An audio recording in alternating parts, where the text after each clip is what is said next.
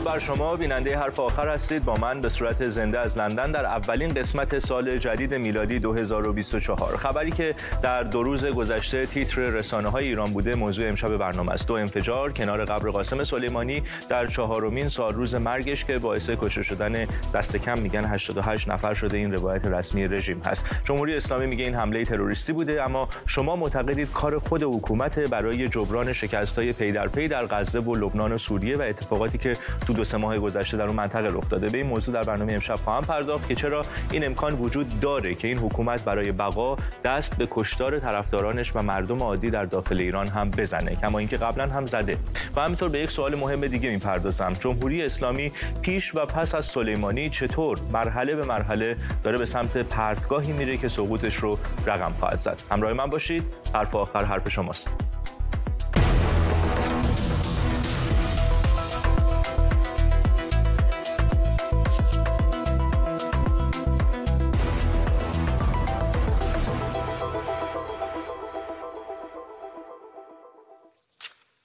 وقت بخیر. همطور که انتظار میرفت جمهوری اسلامی مسئولیت انفجارهای روز چهارشنبه در کرمان کنار قبر قاسم سلیمانی رو انداخته گردن اسرائیلی ها. خبر رو حتما توی این 2 روز گذشته خودتون دنبال کردید، میکنید. در بخش‌های مختلف خبری ایرانی اینترنشنال هم همکاران من بهش میپردازن. امشب من نمیخوام در مورد جزئیات ماجرا صحبت بکنم. قصد دارم به این بپردازم که بار دیگه روایت رسمی رژیم از این حملات رو کسی باور نکرده و چرا این احتمال هست که حکومتی مثل جمهوری اسلامی وقتی که موقعیتش در خطره و کاری از دستش برنمیاد تلاش میکنه با مظلوم نمایی در این جنگ روایت ها با طرف مقابلش یعنی مردم ایران مبارزه بکنه. اول من 2 تا مثال بزنم برای کسایی که میگن اصلا چرا من به عنوان یک خبرنگار یا در یک برنامه تلویزیونی نباید راجع به تئوری هایی که مطرح میشه حرف بزنم و حرفه‌ای نیست و اینها. بی خیال. شما پارسال تیراندازی در شاهچراغ رو مگه یادتون نیست؟ مگه همون موقع داعش مسئولیتش رو قبول نکرد؟ کاری کی بود؟ همین بعد کشته شدن سلیمانی شلیک به هواپیمای اوکراینی رو مگه یادتون نیست؟ کیا بودن توی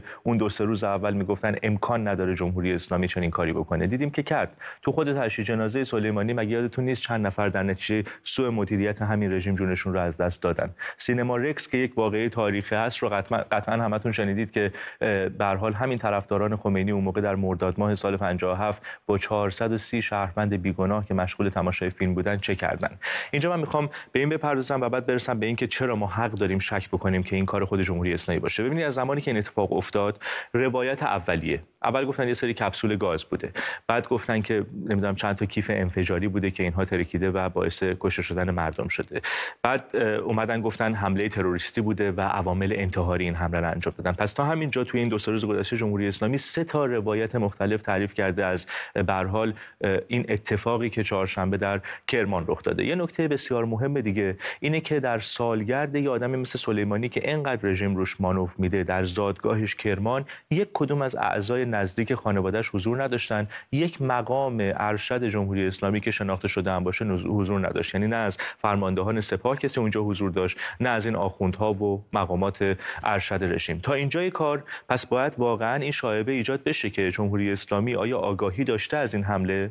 چطور یک کدوم از خودشون اونجا نبودن؟ چطور وقتی 2-3 تا روایت تعریف میکنن بعد هنوز هم نمیدونن دقیقاً چه اتفاقی افتاده؟ یه مسئله دیگه اینه که بعد بیشتر از 1 روز یعنی حدود 28 ساعت بعد این حمله گروه تروریستی داعش مسئولیت حمله رو به عهده گرفت. خب اولا که مسبوق به سابقه است که داعش کارهایی که نکرده رو هم بر عهده بگیره برای اون پروپاگاندایی که داره برای به خصوص رسانه‌های غربی. 2 اینکه نحوهی که داعش مسئولیت این رو قبول کرده، من دیدم خبرنگارهای ایرانی بهش پرداختن، زیر سوال بردن. اصلا روش داعش نبوده. اولا که مدت زیادی بعد این اتفاق اومد مسئولیت رو به عهده گرفت که این خودش شایعه‌ای رو ایجاد میکنه.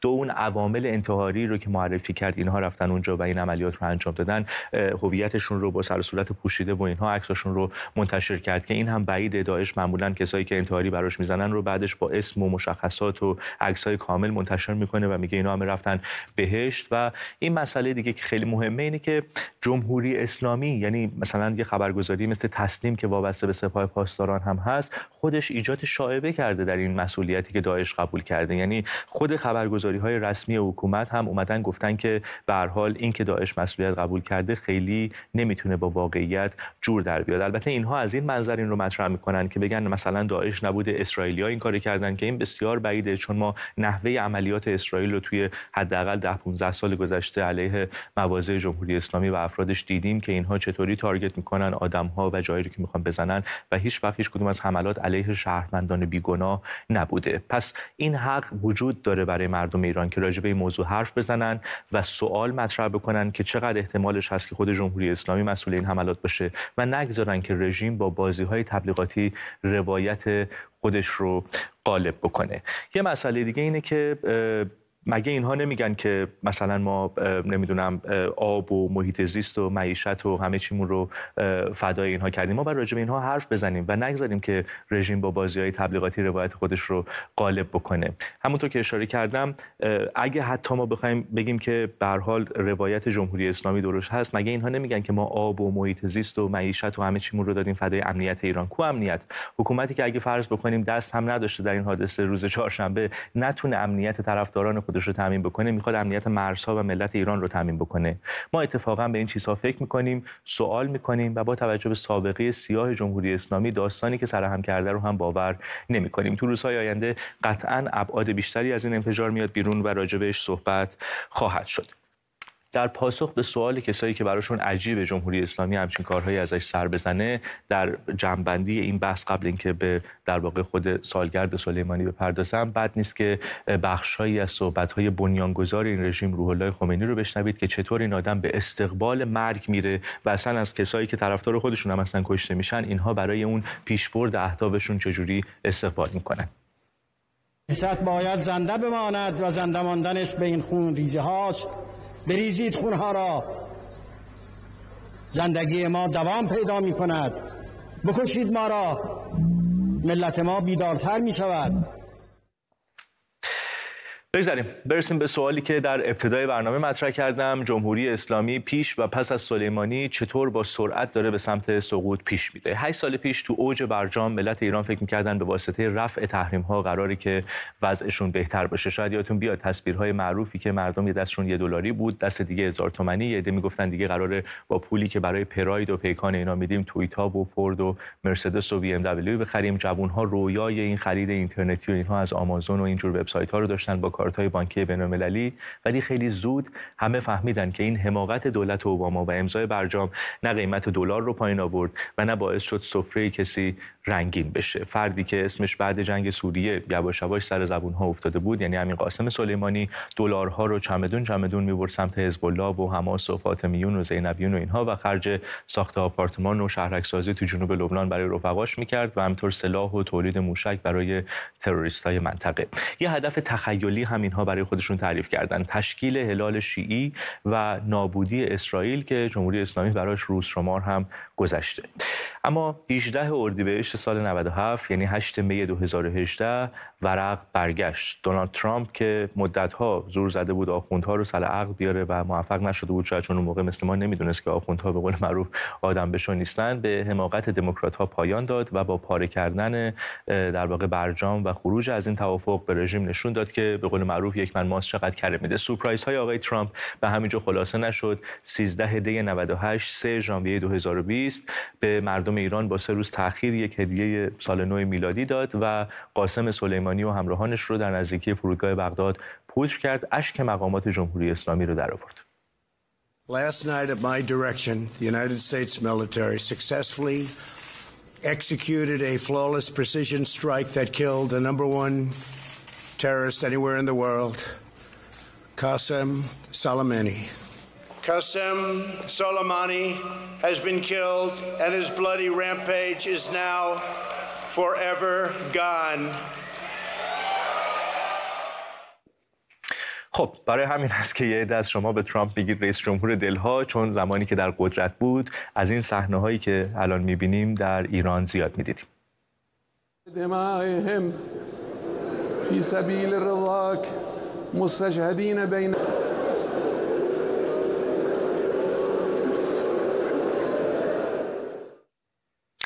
خودتون در جریان هستید که هیچی مثل دیدن همین اشک‌های مقامات رژیم باعث خوشحالیتون نمیشه و برای همین خیلی آرزو میکنن در انتخابات 2024 دونالد ترامپ برگرده به کاخ سفید.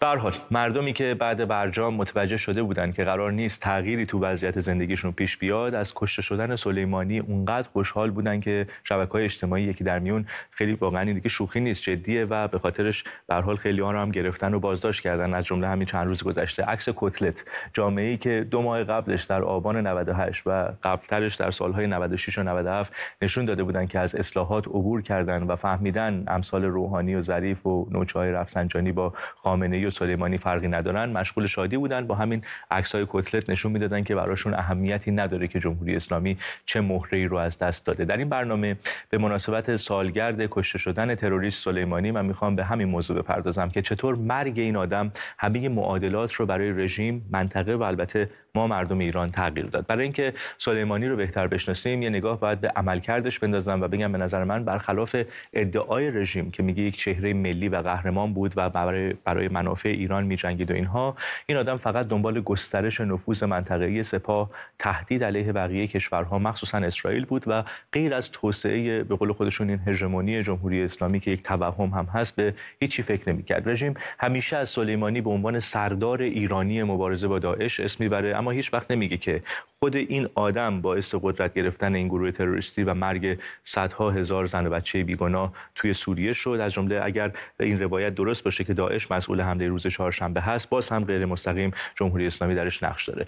برگردیم یه مقدار به تاریخ کوتاه گذشته نگاه بکنیم. مارس 2011 یعنی حدود 12-13 سال پیش، همزمان با بهار عربی، اعتراضات صلح‌آمیز مردم سوریه علیه 40 سال دیکتاتوری اسد و پدرش حافظ اسد شروع شد. بشار اسد برای اینکه سقوط نکنه از رژیم آخوندها که متحد استراتژیکش بودن کمک خواست و همه ما دیدیم که سپاه پاسداران با هدایت همین سلیمانی با پول ملت ایران چطور لشکرهای مختلف مثل فاطمیون درست کرد و به اسم مدافع حرم زن و بچه‌های سوری رو اینها سلاخی کردن. یک سناریوی بسیار مهم در مورد این جنگ هست که شاید جمهوری اسلامی نمیخواد زیاد کسی این رو بشنوه، چون سرکوب و کشتن مردم سوریه هزینه بین‌المللی زیادی برای اسد و به هر حال متحدانش مثل این رژیم داشت. سلیمانی با راهنمایی FSB یا همون سرویس اطلاعاتی روسیه به شکل غیر مستقیم بخشی از مخالفان اسد رو مسلح کرد تا بتونه اونا رو به بهونه جنگ داخلی سرکوب بکنه. روسیه هم از بالا نیروی هواییش با جنگنده‌هاش اومدن مردم رو بمباران کردن و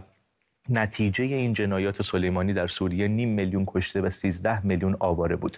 بحرانی که همین الان ما در اروپا شاهدش هستیم. تو 2 قسمت اول برنامه به تفصیل بهش پرداختم. با این موج مهاجرت هایی که از خاورمیانه رخ داده، نتیجه غیر مستقیم جنایات همین امثال سلیمانی هست. پس این که میگن این آدم یک سردار ایرانی بود و یه عده خارج از کشور، من یادم همون موقع میگفتن وای ما نباید خوشحالی بکنیم، این حس ملی ایرانی ها رو جریه دار میکنه، اینها همه مزخرف است. این آدم اصلا ایرانی نیستن، اصلا امثال سلیمانی اصلا نهادی که اینها عضوش هستن یک کلمه ایران توش نیست. سپاه پاسداران انقلاب اسلامی، اینا خودشون رو بخشی از یک امت اسلامی میدونن که دارن برای اون هدفشون که در واقع امپراتوری شیعه در منطقه و رسیدن به مدیترانه و اینها هست میجنگن. من یادم همون موقع که سلیمانی در سوریه رفته بود، مهدی طائب که رئیس قرارگاه اعمار هست گفته بود اگه همین الان توی سوریه و خوزستان جنگ بشه، اولویت ما اهواز نیست، دمشق هست. اسم ایران رو اینها گره زدن تا بتونن این کثافت و فقری که برای مردم رقم زدن در نتیجه بلند پروازی هاشون رو توجیه بکنن. خود مردم همین رو میدونن.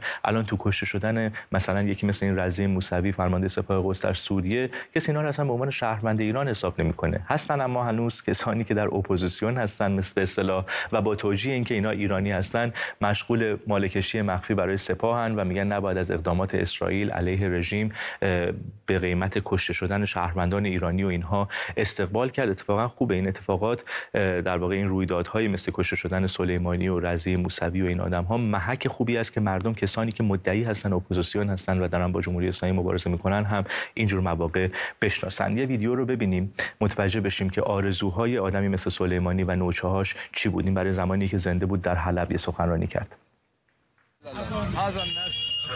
من جانب الله سبحانه وتعالى أهل لازم ما يفرز هذا نسل الله سبحانه وتعالى بمدد الأئمة معصومين سلام الله عليهم أجمعين.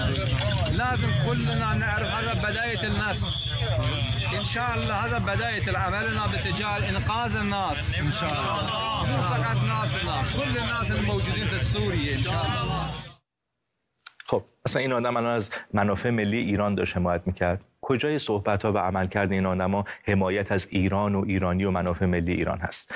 پس تا اینجای قضیه ما متوجه شدیم که در سمت رژیم خامنه‌ای و سلیمانی و امثال اینها دنبال این درست کردن هلال اسلامی شیعه و اینجور مسائل هستن. چیزی که متوجهش نیستن و اینها و نبودن هیچ وقت اینه که چه قبل سلیمانی و چه بعد سلیمانی داخل ایران اوضاع داره متفاوت میشه و این تحول هنوز هم ادامه داره. تحولاتی که باعث شده یکی از بزرگترین جنبش‌های تاریخ منطقه، یعنی همین انقلاب زن زندگی آزادی رقم بخوره. نسل جدید و حتی الان قدیمی‌ترهای ایران مدت‌هاست از جمهوری اسلامی و شعارها و ارزش‌هاش عبور کردند. مخصوصا در این 5-6 سال اخیر با گسترش تکنولوژی و شبکه‌های اجتماعی آگاهی رسانی در ایران و حتی خارج کشور باور نکردنیه. دهه‌های قبل رسانه‌ها بیشتر تحت کنترل حکومت بودند، حتی رسانه‌های فارسی زبان خارج از کشور تحت کنترل جریان‌های مختلف بودند و این پروپاگاندا و دروغی رو که می‌خواستن به خورد مردم هر جوری که دوست داشتن میدادن. الان اما جوان‌ها صبح تا شب توی شبکه‌های اجتماعی هستن، از لایف استایل خودشون میذارن، میبینن که بقیه دنیا چه خبره و اونقدر ارتباطات توسعه پیدا کرده که مثلا اگه یه سرهنگ سپاه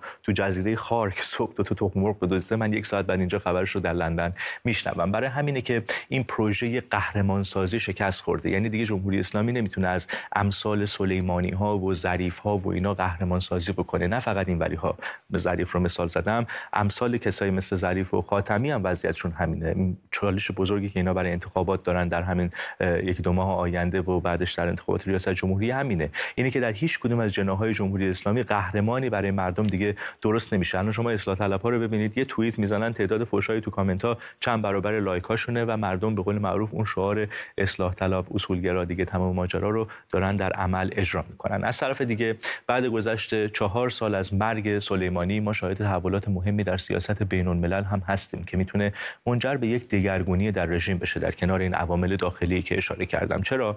چون این حکومت در این تحول مهم بین‌المللی به قول مافیابازها ساید برداشته. من میخوام بگم این تقابلی که بین غرب و شرق داره شکل میگیره و ممکنه به جای باریک هم بکشه توی 1-2 سال آینده، تکلیف آخوندها رو هم احتمالاً روشن خواهد کرد. اینها نمیتونن از مثلا موضوعی مثل کمک نظامی به پوتین در جنگ اوکراین، اگه تکلیف پوتین مشخص بشه، به راحتی قصر در برن. خلاصه اینکه 43 سال پیش خمینی و اوباش اطرافش باعث شروع یک جنگ خانمانسوز شدن و تونستن به نوعی بقای خودشون رو تضمین بکنن. چرا از جنگ ایران عراق صحبت کردم؟ چون معتقدم ماندگاری به بهای یک تنش دیگر رو باید تو سال 2023 و با این نسل ایرانی‌های آگاه و شجاع جمهوری اسلامی فراموش بکنه. منظورم اینه که این نسل آگاه امروز آیا مثل نسل پدران و مادرانش که قربانی پروپاگاندای رژیم در جنگ ایران عراق شدن حاضرن جونشون رو فدای اهداف ایدئولوژیک اینها بکنن؟ آیا شما جوان‌های ایرانی حاضرید برای آخوند و امثال قاسم سلیمانی و اهدافش جبهه ها بشید؟ چیزی که من میبینم اینه که جامعه ایران الان منتظره که چه بسا از فرصت یک درگیری محدود نظامی علیه اهداف استراتژیک رژیم برای منافع خودش استفاده کنه و این انقلابی که آغاز کرده رو به سرانجام برسونه. ما میبینیم که مردم همین روزها نسبت به عملیات اسرائیل در غزه و کشته شدن یکی مثل آروری که معاون دفتر سیاسی حماس بود چه رویکردی دارن و چه درخواستی از نتانیاهو دارن برای اینکه با مقامات جمهوری اسلامی چطور به هر حال برخورد کنه. اون نشون دهنده همون شکاف نسلی و دیدگاه بین حکومت و مردمه که در برنامه‌های قبلی در موردش حرف زدم، اون بحث سرمایه اجتماعی که دیگه به 0 رسیده در مقیاس جمهوری اسلامی. قبل مهمون یه نکته جالب بگم در تایید همین شکست روایت رژیم، رویدادهای مثل پوچ شدن امثال سلیمانی و رضی موسوی به فرصتی برای مردم هم تبدیل شده که حامیان واقعی خودشون رو بشناسن، یعنی کسانی که همراه مردم هستن رو بشناسن، کسایی که با شبکه‌های اجتماعی آشنان میدونن که ما یک معیاری الان داریم به اسم قاسم چک. ملت میرن ببینن طرف که الان جست اپوزیسیون گرفته 3-4 سال پیش چه موضعی داشته، واکنش نشون داده نداده، اگه واکنش نشون داده چی گفته، اگه حرفی نزده برای چی سکوت کرده. و نکته جالب‌تر اینه که اگه اون موقع عده این ور آب جرأت داشتن از امثال سلیمانی دفاع بکنن، امروز اغلب حتی جرأت اینو ندارن که از امثال رضی موسوی و اینها دفاع بکنن و اگر هم بکنن مردم از خجالتشون حسابی در میان، کما اینکه ما در چند روز گذشته هم دیدیم. برسیم به مهمان، یک جوان ایرانی فعال در شبکه‌های اجتماعی. حتما نامش رو در روزهای اوج انقلاب سال گذشته شنیدید، مطالبش رو خوندید، به خصوص کسانی که در اینستاگرام هستن و امشب اینجاست تا به یک سؤال به نمایندگی از همین جوانها پاسخ بده. چرا ایرانی‌ها از کشته شدن امثال سلیمانی و رضی موسوی و اینها ناراحت نمیشن؟ ایلیا هاشمی، خیلی خوش اومدی به حرف آخر. دفعه دوم هست که در خدمت هستم و یک سوال خیلی ساده همینی که مطرح کردم. ایلیا، چرا نسل شما همسن و سالهای تو در ایران از مرگ امثال سلیمانی و این آدم‌هایی که من در این برنامه راجبشون صحبت کردم ناراحت نمیشن، هیچی خوشحالم هستن و استقبال میکنن که بیشتر اتفاق بیفته؟ سلام پوریا جان، مرسی بابت وقتی که برای من گذاشتی و دعوتت. ببین، بحث صرفاً سر خوشحالی و ناراحتی نیست. ما چند تا عامل رو باید در نظر بگیریم و بهشون توجه کنیم. یکی از این عوامل این هستش که مردم توی سالهای پیش وقتی می‌دیدن که جمهوری اسلامی داره روی اسامی مثل قاسم سلیمانی یا مثل همین رضی چه پروپاگاندایی انجام میده و الان این پروپاگاندا دیگه جواب نمیده و مردم به این آگاه شدن، این یک سایده که اینها خوشحالن. ولی توی ساید دیگه بیا ما یک وضعیت رو تصور کنیم. فرض کن تو یه شهروندی توی اروپا در بحبوحه جنگ جهانی و آلمان نازی، مثلا شما توی صربستانی، آلمان نازی میاد کشور شما رو اشغال میکنه. درست. کشور شما اشغال شده و به شما این خبر میرسه که سران آلمان نازی دارن کشته میشن. شما خوشحال میشی یا ناراحت؟ قطعا خوشحال میشی. بله. پوینت مهم بعدی که ما باید در نظر بگیریم همین بحث پروپاگاندایی که مردم جلوش وایسادن و آگاه شدن و از این آگاهی هم یکی از چیزهایی که واقعا باعث خوشحالیه اینه که تو متوجه میشه که چه اتفاقی داره میفته. یکی از مهمترین پروپاگاندایی که جمهوری اسلامی داره میکنه تو تمام این 40 و چند سال و مخصوصا این سالهای اخیر همینه که از افرادی مثل قاسم سلیمانی بیاد قهرمان بسازه و قهرمان‌های ملی. ببین، نکته‌ای که هست اینه که جمهوری اسلامی خیلی خوب میدونه که نسل جوان، نسل فعلی، حتی نسل قبلتر از من و بعدتر از من، اینها نسلی هستند که دنبال تفکرات و ارزش‌های ملی‌گرایانه. به خاطر همین سعی میکنه توی این ارزش‌ها الگوهایی رو پیدا کنه و اون الگوهای خودش رو در قالب الگوهای ملی‌گرایانه بیاد جلب کنه. مثلا برمیگردیم که قاسم سلیمانی یک نمادی از شهامت و شجاعت و یک کسی که وطن پرست بود، در صورتی که در اصل این تروریستی بوده که اینا دارن جعلش میکنن و خب این نسل کامل این رو میفهمه و تفاوت بزرگش با نسل‌های قبلی هم این همین بود. درست. بله، اتفاقا علت این که ایلیا من ازت دعوت کردم امشب همینه، چون به هر حال انقدر کارشناس و اینا میان در این تلویزیون‌ها هی صحبت میکنن راجع به حالا تاکتیک‌های سلیمانی و نمیدونم منطقه خاورمیانه بعد سلیمانی و قبل سلیمانی. من علت این که از یکی از نسل تو دعوت کردم که امشب در برنامه باشه همین مسئله هست که خودت اشاره کردی. اینها نمیتونن بفروشن این پروژه قهرمانسازی در قالب ملی‌گرایی به هر حال امثال سلیمانی اینها رو. تفاوت نسل شما با نسل‌های دیگه چه هست که اینها رو باور نمی‌کنید؟ نه تنها باور نمی‌کنید بلکه یه دونه میزنید تو دهنشون، به قول معروف میگین ساکت شید. به این وقتی ما نگاه بکنیم به نسل‌های قبلی، مثلا اولین نسل جوونی که اوج جوونیش شروعش با شروع جمهوری اسلامی شروع شده بود، اینا تا بخوان بیان به خودشون بیان، تا بفهمن چی شده، پروپاگاندا چیه، بازی جمهوری اسلامی رو بخوان بشناسن، به اینها بخوان اشراف پیدا بکنن، جمهوری اسلامی یک شرایطی رو ایجاد کرد که ایران 8 سال وارد جنگ شد. در واقع یک جنگی که 8 سال جمهوری اسلامی طولش داد. درست. و این نسل، اون نسل جوان اصلا دیگه فرصتی نداشتن تا بفهمن داره چه اتفاقی میفته. ولی این گذشت، این هر چقدر که گذشت هم تجربه نسل قبلی به نسل بعد داده شد، هم اتفاقی که افتاد این بودش که مردم با همین ارتباطات که همین تکنولوژی هم یک واسطه خیلی مهمش، همین شبکه اجتماعی، همین رسانه ها، مردم متوجه شدن داره چه اتفاقی میفته، شروع کردن به مقایسه کردن، شروع کردن به شنیدن حرف‌های مختلف. یکی از بزرگترین تفاوت این نسل با نسل‌های قبلی اینه که موقعی که یک خبری رو میشنوه اول بهش فکر میکنه. بله. بعد تحلیلش میکنه توی ذهن خودش. ببین همین تحلیل کردن خبر، یعنی وقتی ما به یک جایی میرسیم که خبرها رو توی ذهن خودمون تحلیل میکنیم و بیشتر بهش فکر میکنیم، این باعث میشه که چند قدم بیفتیم جلو از اون ابعادی که شاید پشت اون خبر هست و پشت اون اتفاق هست که ما نفهمیم. یه نکته مهمتری که این نسل داره اینه که چشم و گوش بسته صرفاً حرف پدر و مادر خودش رو گوش نمیکنه، چون ممکنه اون پدر و مادر حرف آخوندها، آره، چون ممکنه الگوهایی رو داشته باشن که بالاخره تو این سیستم تزریق شده به اونها. وای میسته محکم بحث میکنه، با منطق شروع میکنه صحبت کردن تا اونها رو هم آگاه بکنه. این خودش یکی از پوینت‌های خیلی مهمه. پوریا مرسی از تو. مرسی ایلیا، خیلی صحبت‌های مهمی مطرح کردی و مطمئنم همسن سالات هم که امشب این برنامه رو میبینن و میشنون باهات هم عقیده هستن و در فرصت‌های بعدی هم قطعا در خدمت خواهم بود. عزیزی مرسی، ممنونم. به پایان این قسمت رسیدیم. در انتهای برنامه یادی کنم از تراژدی که این رژیم بعد کشته شدن قاسم سلیمانی برای ایران رقم زد. تراژدی که تبدیل به زخمی شده که هیچ وقت اثرش از بین نخواهد رفت. جمهوری اسلامی بعد سلیمانی نشون داد نه تنها قدرت و جرأت مقابله با امریکا رو نداره، بلکه با موشک‌هایی که قرار بود حیفا و تل‌آویو رو با خاک یکسان کنن 176 نفر از ما مردم رو وسط آسمون به قتل رسوند. مسافران بیگناه پرواز شماره 752 هواپیمایی اوکراین که به دست سپاه پاسداران همون شب کشته شدند. یادشون همواره با ماست. ساعت عدالت نزدیکه و اینکه ما نه میبخشیم و نه فراموش میکنیم. یه چیز خیلی کوچولو هم بگم که 2 روز دیگه سالگرد قتل حکومتی محمد مهدی کرمی و محمد حسینی هست. از نمادهای انقلابی که شما آغاز کردید اسمشون رو فراموش نکنیم، یادشون بکنیم و نامشون رو فریاد کنیم، به خصوص نام پدر محمد مهدی کرمی رو که در زندان هست. ماشاءالله کرمی. تا هفته آینده و قسمت دیگری از حرف آخر، بدرود.